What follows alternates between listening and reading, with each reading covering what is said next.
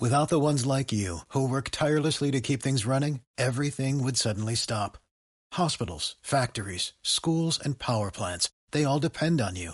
No matter the weather, emergency, or time of day, you're the ones who get it done. At Grainger, we're here for you with professional-grade industrial supplies. Count on real-time product availability and fast delivery. Call, click Grainger.com, or just stop by. Grainger, for the ones who get it done. Welcome back to our big broadcast. We are coast to coast, border to border on TuneIn, iTunes, and Radio Loyalty. Gregory Wrightstone joins us here in our broadcast, and he is fantastic. He has got a fantastic book out there and a lot of things going on. Gregory, you also have an exciting new app. Talk to us a little bit about this app, my friend. I want to start there. Yeah, it's groundbreaking. It's got, what I've done is taken the 60 inconvenient facts that are in my book. All of them are facts that Al Gore and Dr. Michael Mann don't want your listeners to know. And what I've done is put these into an app. Each inconvenient fact has a well-illustrated chart representing each of the facts. For example, on polar bears, I've got 2 facts on one shows 60 years of population of polar bears. The other shows the relationship between declining sea ice and polar bears. Droughts. You can have all this at the right in the palm of your hand. It's powerful information that we have right here. What we're going to do with this is empower your listeners to speak and talk confidently about climate change, and because they can talk and have backup, well-sourced, well-scienced, well-researched material in the palm of their hands. That way, if they're at Easter dinner and their idiot nephew Mikey tells you, and he's majoring in environmental science and whatever at Kansas State, that that he tells you the polar bears are going extinct, you can go, wait a minute, Mikey, here's a chart on my phone showing polar bears have been increasing for the last 50 years. What about that, Mikey? And so it gives you this, and it's the source. Who's the source? Oh, it's Susan Crockford, the most noted polar bear expert on Earth. Okay, so this really empowers your listeners to speak and talk confidently about the many misconceptions and misrepresentations about our changing climate. And it's available on both the App Store and the Google Play Store. It's available both Android and Apple, just released and approved by Apple this week. It's a free app you can go get. Just need to search for Inconvenient Facts. Fantastic. We have got a great guest with us today. Now, how did this app come about, my friend? Excuse me? How did the app come about? Why did you decide to produce this? What was the idea behind putting the app together, Gregory?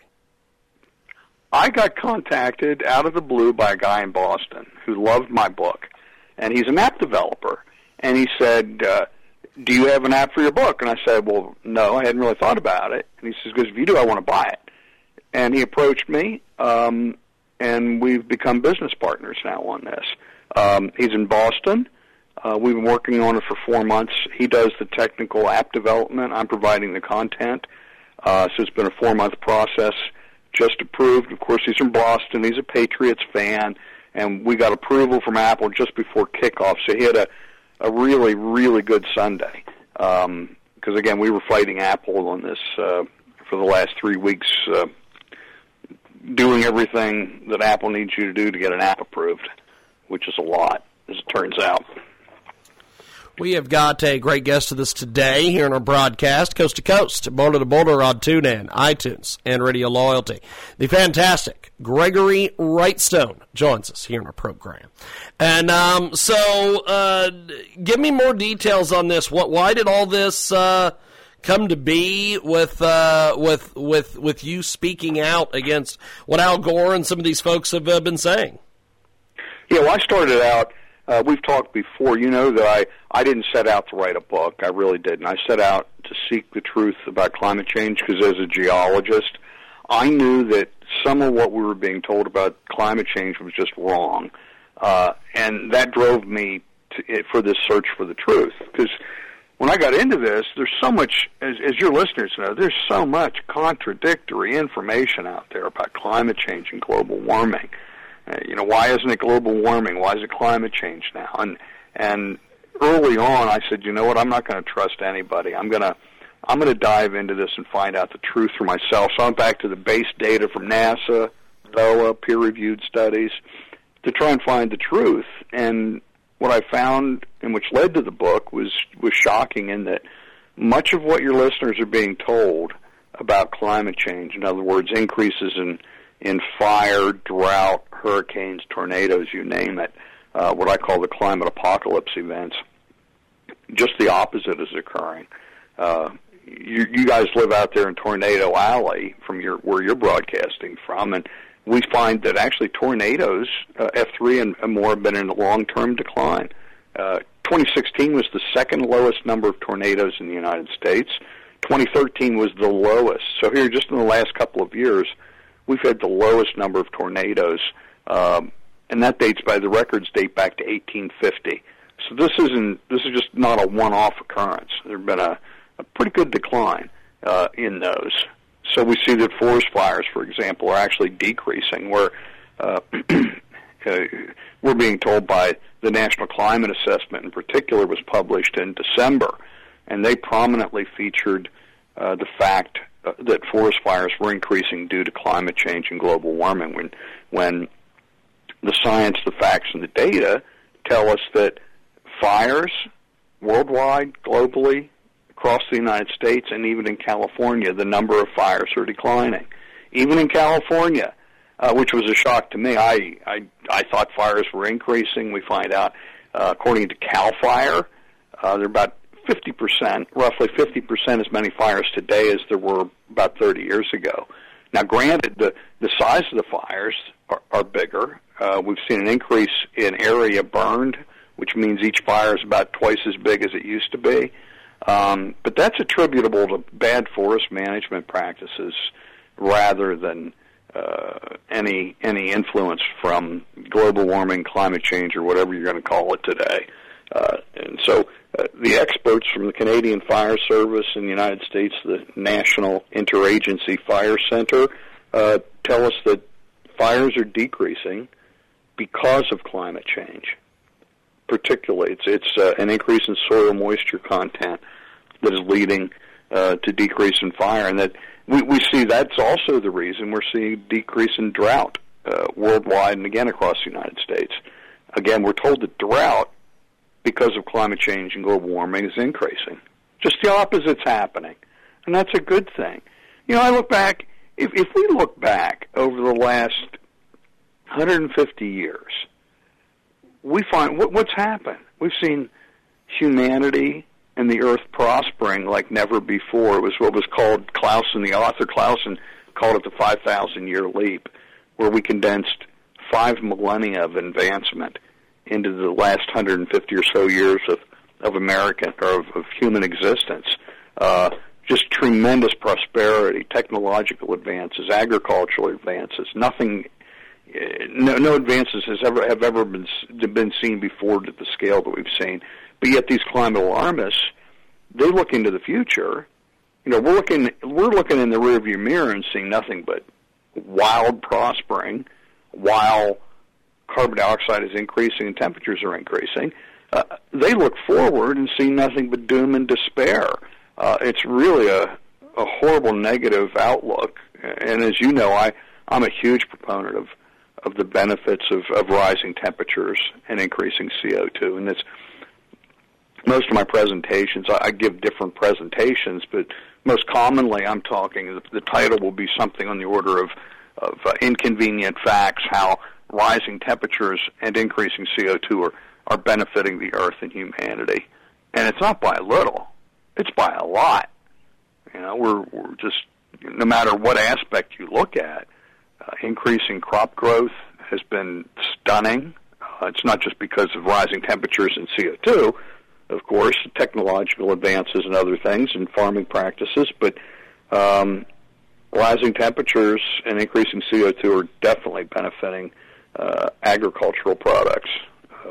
Combination of Warming temperatures means a longer growing season. Increasing CO2 leads to tremendous increases in crop growth.